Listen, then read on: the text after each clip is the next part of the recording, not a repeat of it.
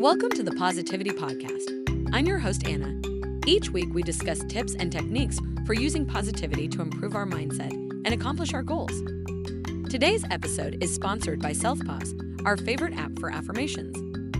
Selfpause lets you write and record your own affirmations, as well as listen to hundreds of positive affirmation meditations. So make sure you download the Selfpause app today to increase your positivity with affirmations. Visualization techniques are methods used to represent data in a graphical format, such as charts, plots, and maps.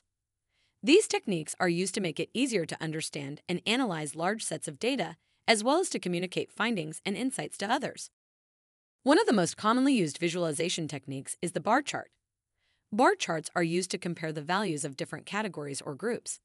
They can be used to show the distribution of data over time or to compare the values of different groups or categories. For example, a bar chart could be used to show the distribution of income levels among different age groups in a population. Another popular visualization technique is the line chart. Line charts are used to show how a particular variable changes over time. They can be used to show trends, patterns, or fluctuations in data. For example, a line chart could be used to show how the stock price of a company has changed over the past year. Scatter plots are another commonly used visualization technique. Scatter plots are used to show the relationship between two variables. They can be used to show how one variable changes as another variable changes. For example, a scatter plot could be used to show how the weight of a person changes as they age. Pie charts are also a popular visualization technique. Pie charts are used to show the proportion of different categories or groups in a set of data. They can be used to show the distribution of data among different groups or categories. For example, a pie chart could be used to show the distribution of different types of fruit in a grocery store. Heat maps are a powerful visualization technique that is used to represent data in a two-dimensional format.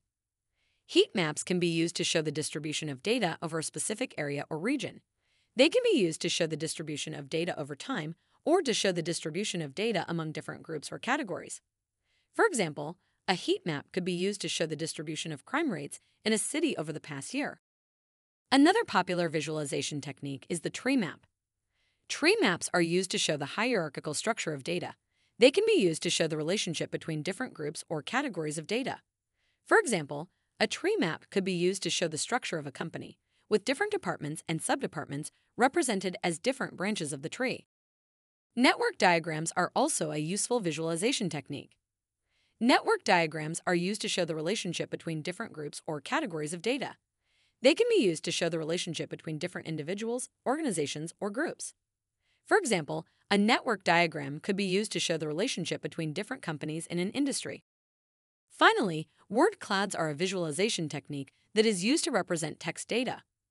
Word clouds are used to show the most frequently occurring words in a piece of text. They can be used to show the most common themes or topics in a piece of text, or to show the most common words used by a particular author or group.